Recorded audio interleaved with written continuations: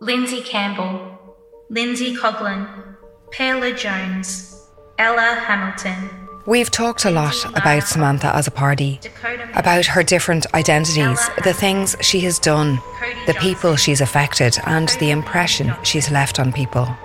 She looked extremely young. Rebecca Clark. In her role, she looks about 14 or 15. Ella Hamilton. She just looked cold and frail. Cody Lynn Johnson. What I saw was a young female. Lindsay Morgan. She seemed like a traumatised young person to me. Samantha Lindsay as a party. But as for what is going on for Samantha herself, well, it's time to look at that. Dakota Mules. Ella Hamilton. Codlin Johnson. Perla Jones. Cody Johnson. Sodlin Johnson. From RTE Documentary and One, I'm Nicoline Greer.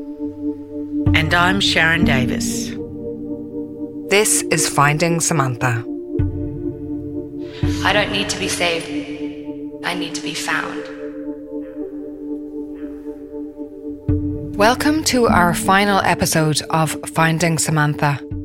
Episode 7. Who is Samantha? And a warning.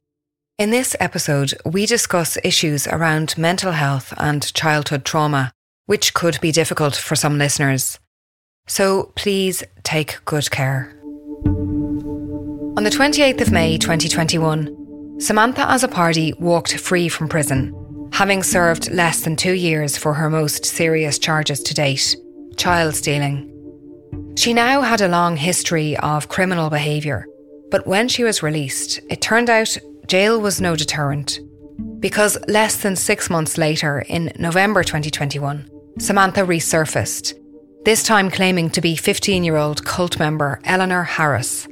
Police figured out pretty quickly that this was actually 33-year-old Samantha as a party. So, back to court again, this time in Picton, in southwestern Sydney. I'm just outside Picton Court at the moment. Samantha had to walk through a gauntlet of news reporters out the front of the court. Her face was concealed by a mask and dark sunglasses, and she also had a scarf draped over her head. So she was barely recognisable as she walked through, but when she got into the court, she was shaking very violently and started to sob to her solicitor. Samantha's case as a 15-year-old cult member went on throughout the early part of 2022. And during this time, Sharon again reached out to Samantha to see if she would like to speak. So I'm outside Picton Court and I've just seen Samantha in the coffee shop across the road from the court with her solicitor and with her dad, I think. So I approached her and said, "Samantha, I've written you a letter." And she put her hands up as if to stop me and said, "Okay." And I said, "I don't want to hassle you. I just want to ask you if you'd talk to me to tell your side of the story with your solicitor, if you'd like." And I handed her my card and said, "Here's my card if you want to contact me." And then I left. By May 2022, Samantha's case eventually came down to a choice for the judge. Send her back to prison to protect society from her, or try and force her to get some psychological help in the community. I'm just standing outside the court again. Samantha has received a pretty whopping 3-year community corrections order, which means that she must undertake mental health assessment and psychological assistance for the next 3 years. If she doesn't do that, she'll be back before the court. Samantha looked very shocked when the magistrate said 3 years, so it will be interesting to see how she goes complying with this order. Long story short, she didn't comply. I put an ad up to get some help with my 1-year-old baby daughter and the housework on a local nannies au pairs Facebook group. This is Teresa Power, a working lawyer who lives in Sydney. Just last year, in August 2022, She needed a nanny. To my delight and surprise, I received a response within 20 minutes. A private message from a Maya Maleka, who introduced herself, said she was 19 years old, from Poland, and had experience looking after kids since she was 14 years of age. I really liked the sound of her. One of the first things she said to me when we spoke was, "Oh, I'm so relieved you're a real person. I thought maybe you were a fraudster, because there are so many fraudsters on these Facebook groups." I kid you not. But yeah, we had a lovely chat. My husband and I were completely charmed by her. Did she strike you as smart? She did. She struck me as very capable, and on a few occasions I left her with the baby for a couple of hours. Yeah, I thought she was fabulous. Easy to get along with? Yes. Yep. I enjoyed her company. We shared a couple of meals right here where I'm sitting with you now. In order to work with children in Australia, you need to be vetted. It's called a Working with Children check, and 19-year-old Maya from Poland needed to provide one to Teresa. She said that she had made inquiries and had been told that she wasn't eligible for a Working with Children check because she'd only been in the country for such a short period of time, but that the visa essentially served as a quote-unquote universal check. And I said, "That's fine, can you just show me some photo ID, like a passport?" So yeah, the next morning when she arrived, she pulled out a red passport and said, "Here it is. I wasn't sure how safe it would be to send it online, send a photo on Messenger, so it's here, you can look at it." So I said, "That's fine, put it down, I'll have a look and make a note when I get a sec." And I got distracted, and by the time I went to look at it, she'd packed it away, and then we were rushing to get her off to the class. She flashed me a burgundy red passport. So I thought, yeah, European passport, yeah, no dramas, like as if she's going to show me a fake passport.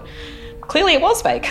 After 1 week's work, Teresa was happy, Maya was paid, and they made arrangements for the following Monday.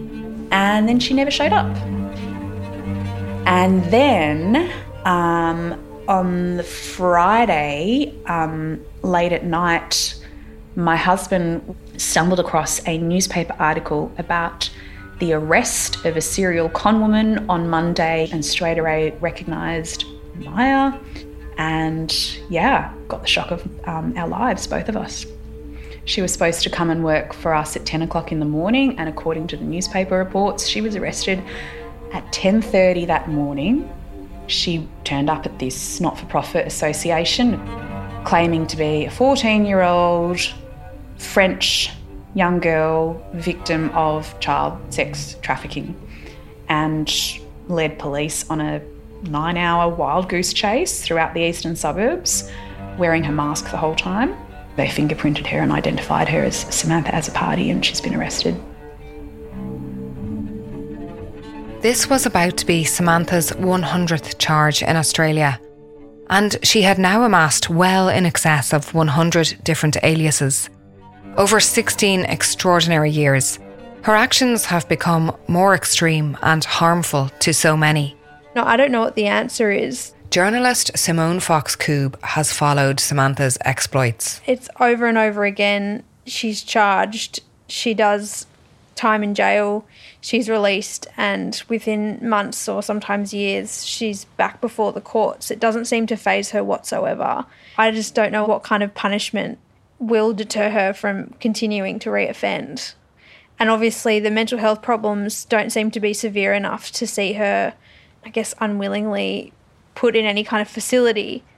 So it really is a really difficult situation for everyone involved, the courts, police and the authorities. One thing we've never been able to figure out in the story of Samantha Azzopardi is the money trail. How has she supported herself financially over the past 20 years? How's she been able to travel the world, fly Emily Bamberger to Canada, move all over Australia, travel over and back to Ireland? At one stage, there was mention of wiring money to Russia. We do know that she's stolen credit cards. She's been convicted of creating fake social welfare identities. Her skills in creating fake documentation, including obtaining passports, are valuable skills.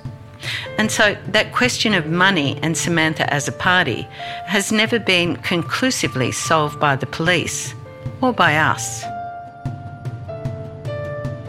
We know that in the course of Samantha's many criminal trials, there have been numerous psychological reports carried out on her for the Australian courts. In fact, there's over 24,000 pages of documents relating to Samantha as a party in her files. In a search for answers, we're going to make an application to those courts to see if they might release some information to help understand just what exactly is going on for Samantha. We made our appeal to Magistrate Ross Hudson in late 2022. Magistrate Hudson was adjudicating on Samantha's 100th criminal charge. Sharon presented why she wanted these documents and how we intended to use them in this series. Samantha is mostly portrayed as Australia's greatest con girl. That makes for a great headline, but beneath that is a far more complex and nuanced story. We hope the psychological reports might provide some insight into what compels Samantha to do what she does. In November 2022, Magistrate Hudson sentenced Samantha to 17 months in prison for claiming to be a 14-year-old French sex trafficking victim. It was her 100th charge. A few days later, he released to us 2 of the key psychological reports he'd used in his deliberations for use in this series. One from 2015 and another from 2021. These reports describe Samantha as both a vague and difficult historian. This makes it hard for professionals to diagnose her. However, in addition to these written reports, there's the evidence of psychologists and psychiatrists given in open court. And if we look at them together, we can see similar themes emerging. In a 2015 report by forensic psychologist Dr. Susan Pullman, when Samantha was on trial for passport fraud, Dr. Pullman conceded that Samantha most likely meets criteria for dissociate identity disorder as a result of a history of complex trauma. Dr. Pullman thought that perhaps Samantha's actions occurred while in a dreamlike state, what the psychologist calls a dissociative fugue. It's likely that Miss Azzopardi currently has no memory of events which occurred during the commission of the offences for which she's been charged. In court, the psychologist was questioned about this and what caused it. It's variable depending on the individual, but any trigger that serves as a reminder of a past experience in any way whatsoever. What we might think is quite trivial to a victim with such a history. It can be, say, the perfume or the sound of a clock or things that remind them of a previous experience that they've had. It's very individual, but if something is said or a word is heard, that can trigger an episode where they go into this state as an adaptive mechanism. However, Dr. Pullman's conclusion was slightly different to other diagnoses we've seen. One matter of debate has always been that Samantha might not know what she's doing.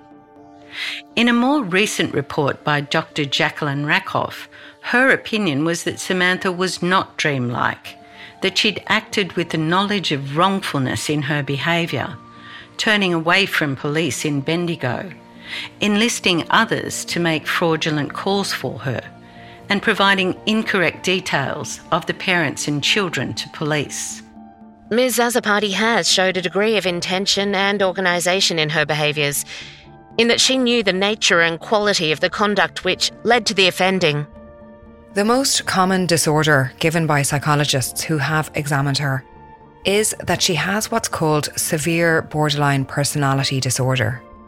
Samantha was first diagnosed with this when she was 18, while she was still in an adolescent mental health unit, and 3 individual psychologists have since diagnosed her with the same condition over the last 5 years.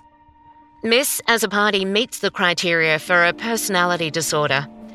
As per I consider her presentation is most consistent with a personality disorder with borderline features, including a I consider it very likely she has severe borderline personality disorder, and would provisionally diagnose it. We want to understand this diagnosis a little better, so we've spoken to Professor Andrew Ellis, who's a forensic psychiatrist. He hasn't examined Samantha, and he's not speaking directly about her, but he can give us some insight into the diagnoses that have been given. The classical symptoms of borderline personality disorder are the extreme of poor self-identity. Often persons feel very empty inside or very confused about who they are and their place in the world. It's often associated with a lot of suicidal and self-harm behaviours, impulsive behaviours, and often they have very tumultuous and problematic relationships. So it's a psychiatric condition that can cause a significant degree of impairment. Borderline personality disorder is often associated with childhood trauma. I think in the initial stages, when Samantha was first brought to the attention of the Irish public, my initial sense was that this was an individual in trouble. This is child protection expert Shane Dunphy. He has experience of dealing with victims of childhood trauma and the effects it can have into adulthood. As somebody who's worked with people in extremis, my initial reaction was this was somebody who was asking for help. Look at me, I'm very distressed, I'm upset, somebody help me. She was communicating non-verbally, she was expressing her distress physically.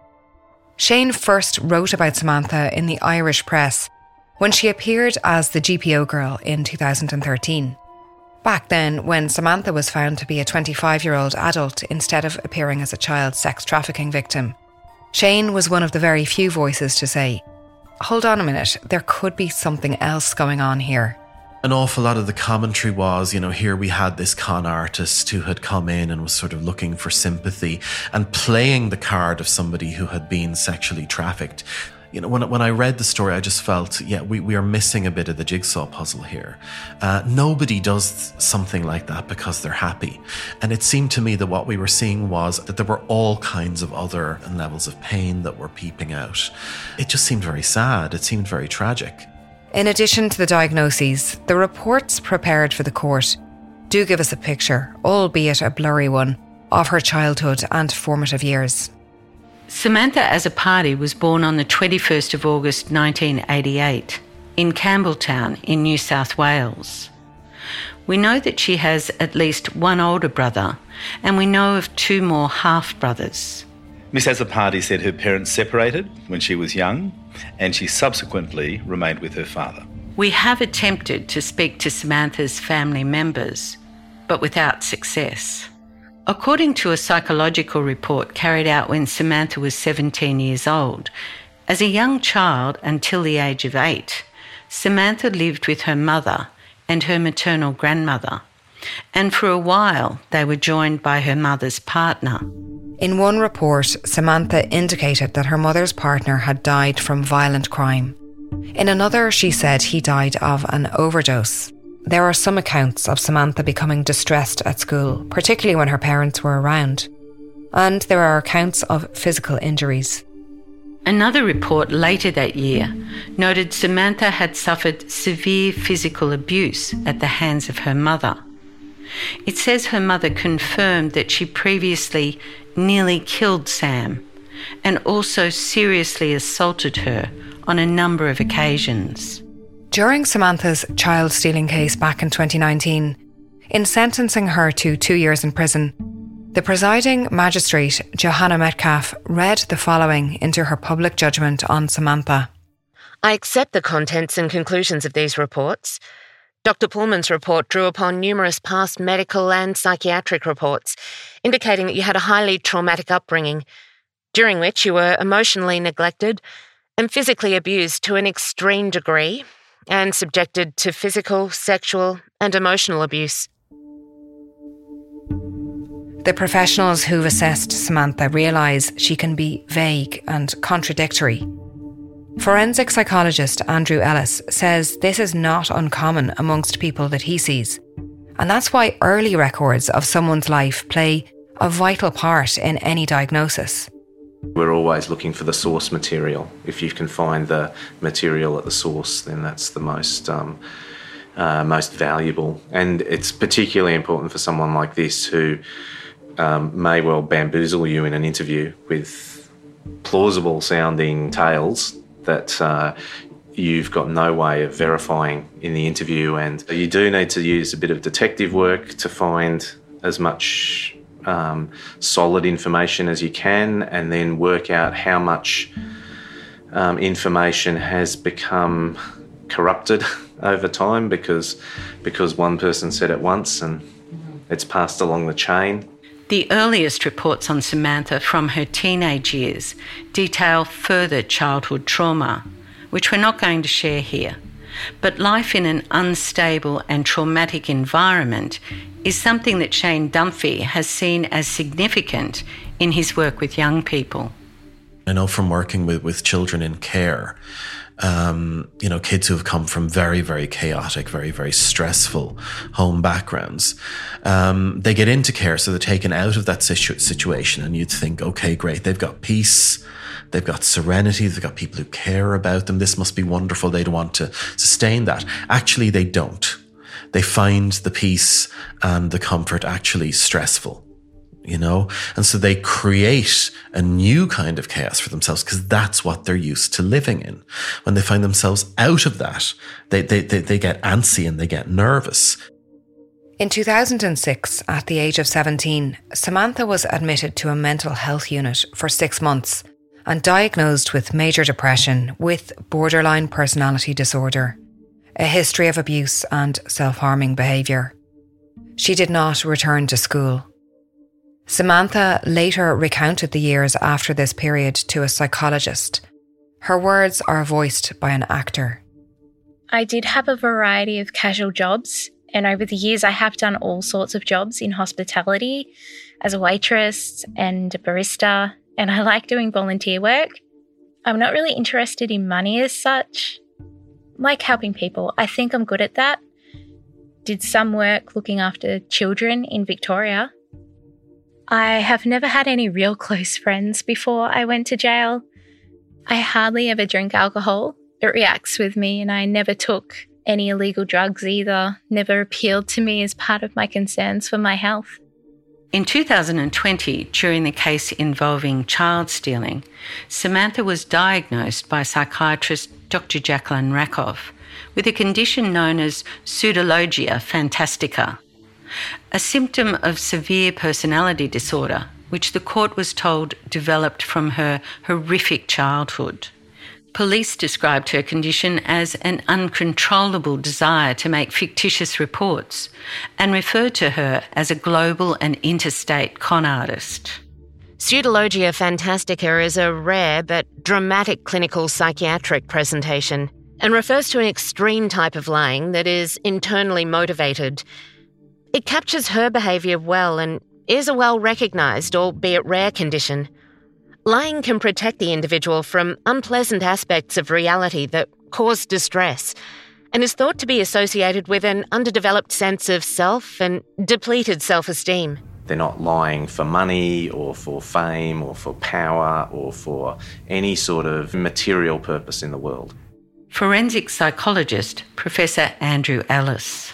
Also, the lies are border on the fantastical. They're usually tales about a person's life, about all sorts of thrilling and exciting events and important people that they know or important statuses that they hold. This description fits some of Samantha's creations: the Russian gymnast, the daughter of European royalty, the girl on the US Witness Protection Program, the rich girl on the big yacht. Characters with a big story to tell. They lie much more than would be necessary to get things done, lie almost in a sort of habitual way, and the lies change and morph quite easily. The person's often quite kind of glib and able to rattle off all sorts of stories. They're usually quite unperturbed when they're confronted about it. And you might, feel smarter than everybody else, that you've been able to trick people or dupe them in some way. For us, these psychological and psychiatric reports make for sad reading. we see a picture of a person who is struggling to live a normal life, of someone who is deeply unhappy in her own skin. But that doesn't dismiss the damage to the hundreds of victims over the last 16 years, over 3 continents, caught in a web of over 100 false identities. In fact, despite feeling manipulated, deceived, hurt and betrayed by Samantha's calculated actions, many of them hope that she does get the help she needs to stop offending. If I could say one thing, it's that you don't play with people's lives. It's not fair. I want someone to find her and get her help or keep her locked away so she can't hurt anybody anymore. I really hope that she learns to be safe in her own skin and can be comfortable being Samantha. I think she just needs some help. You know, there's something obviously going on. She really needs some assistance. Samantha's victims also include any professional who dealt with her, who helped her, who cared for her, who believed in her. Her crimes also have an effect on the system, that anybody reporting a violent or sexual crime in the future may have doubt cast on their claims as a result of Samantha's actions. Are there any answers for Samantha? Any therapy that could help her deal with her severe personality disorder? Historically, it was thought to be sort of an untreatable, stable condition, but there are specific talking therapies that are really quite effective and that most people with the condition will mature out of it or benefit from treatment. As for the pathological lying condition known as pseudologia fantastica, that remains largely a mystery to mental health practitioners, as people with the condition don't see it as a problem for themselves and often only present to clinicians when they get into trouble. But the psychologists and psychiatrists who have met with Samantha believe that comprehensive therapy may be the answer. Better coping strategies, ways of managing her anxiety, but only if she is willing to engage. Not just superficially and not trying to avoid attempts to explore her past. Andrew Ellis again. Most people in the criminal justice system are desperate to get help for their problems. Most people will put their hand up and say, if it's offered to them, that they'll take some help to work out what is going on with them. But there are some who, not everyone I see is pleased to see me. Let's put it that way. But what if someone like Samantha refuses to engage, refuses to get or take help? What then? Can they be forced into treatment? The short answer is yes, they can be, but it has to be under specific legal circumstances. It's a significant violation of someone's liberties to force psychiatric treatment on them, so there has to be a good and justifiable reason for that. Where a person retains enough mental capacity, we as a society have decided that they should have the right to decide whether they have that treatment or not. And so in most cases of, say, personality disorder, they're considered to be fit to be tried and fit to make decisions about their own treatment. That Samantha would engage properly with treatment to help her life isn't just in her own interest. It's in the interest of any future potential victims. We've seen many court judgments with Samantha that say it's either psychological counselling or jail. And in this way, perhaps the system has let Samantha down. She's fallen between the cracks of the criminal justice and mental health system. There is another option as well, but it's not available Australia-wide. Remember Kevin Harrison? He prosecuted Samantha in Perth in 2012. He was interested in Samantha's case because at the time he was in the process of setting up what's called a mental health court. It's different to a criminal court because it aims to divert offenders with mental health disorders away from jail and instead surround them with therapeutic care. I think the mental health court would have really helped her because you don't just have a report done on you in relation to psychological or psychiatric issues.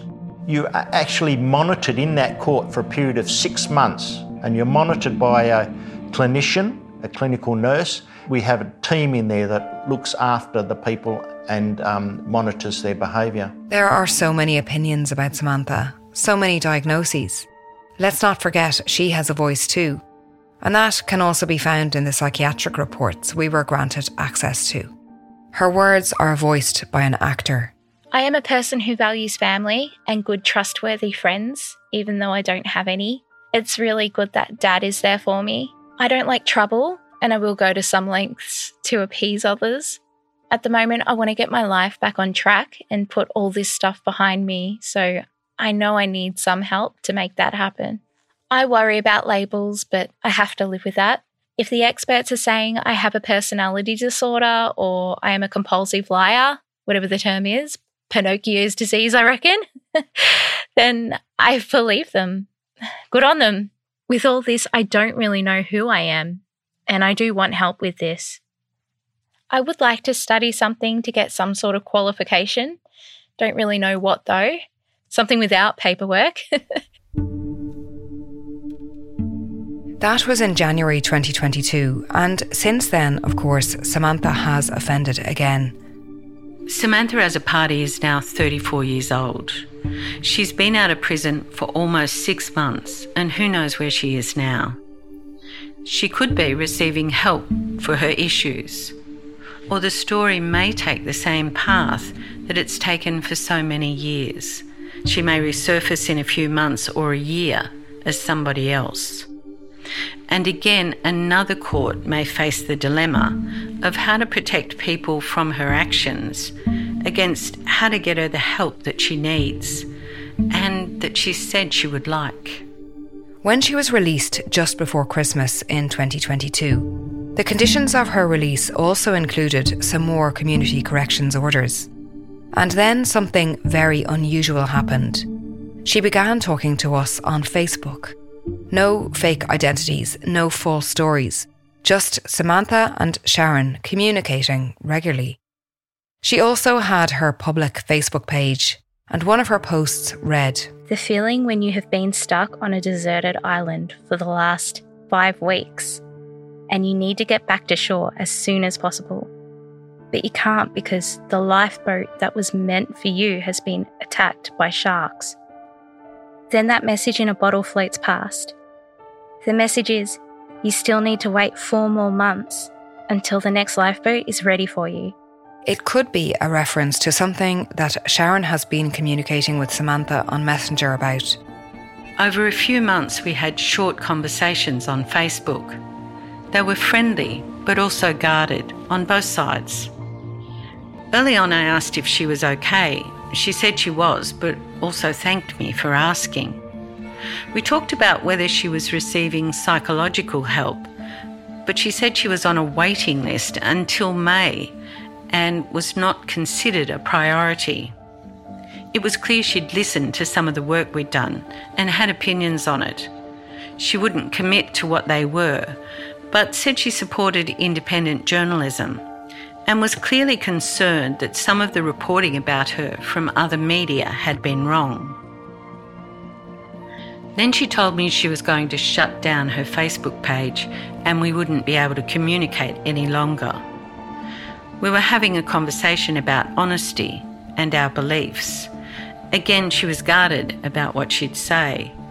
But there was one question I needed to ask.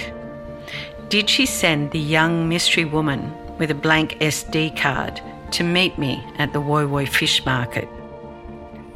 At first, she was evasive and said she didn't know what I was talking about. Am I asking just for a laugh? Eventually, she responded, saying the answer was simple. It's no. No, she didn't send anyone. 2 days later, she was gone. She closed down the page and the conversation. We don't know where Samantha is now, or what she may be doing. But 2 weeks after being released from prison late last year, she posted this poem by model Cara Delevingne. The poem is a cry from the heart about the struggle to find one's own identity.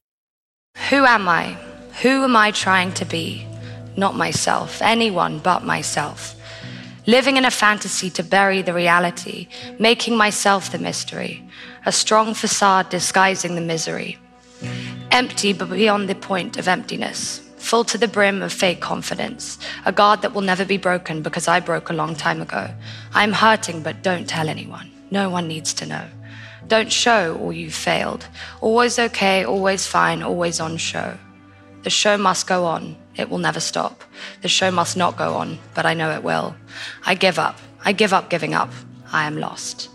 I don't need to be saved. I need to be found. If you have been affected by any of the issues raised in this programme, please visit rte.ie/helplines.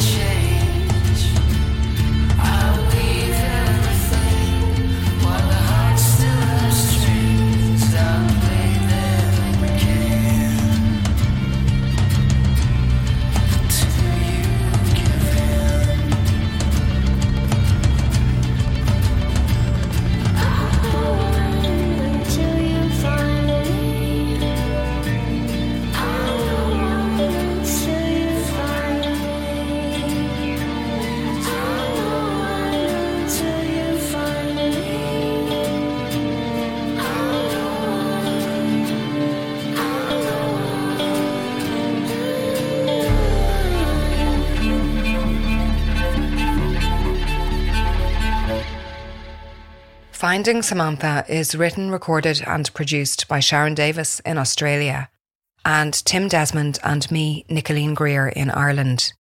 Executive producer is Liam O'Brien. Sound engineer is Damien Chanel. Soundtrack composed by Paddy Flynn. And the singers in the title song you just heard were Amelie Flynn and Mary Claire Wally. And that marks the end of our series. For further information, visit rte.ie/Finding Samantha. Thanks for listening.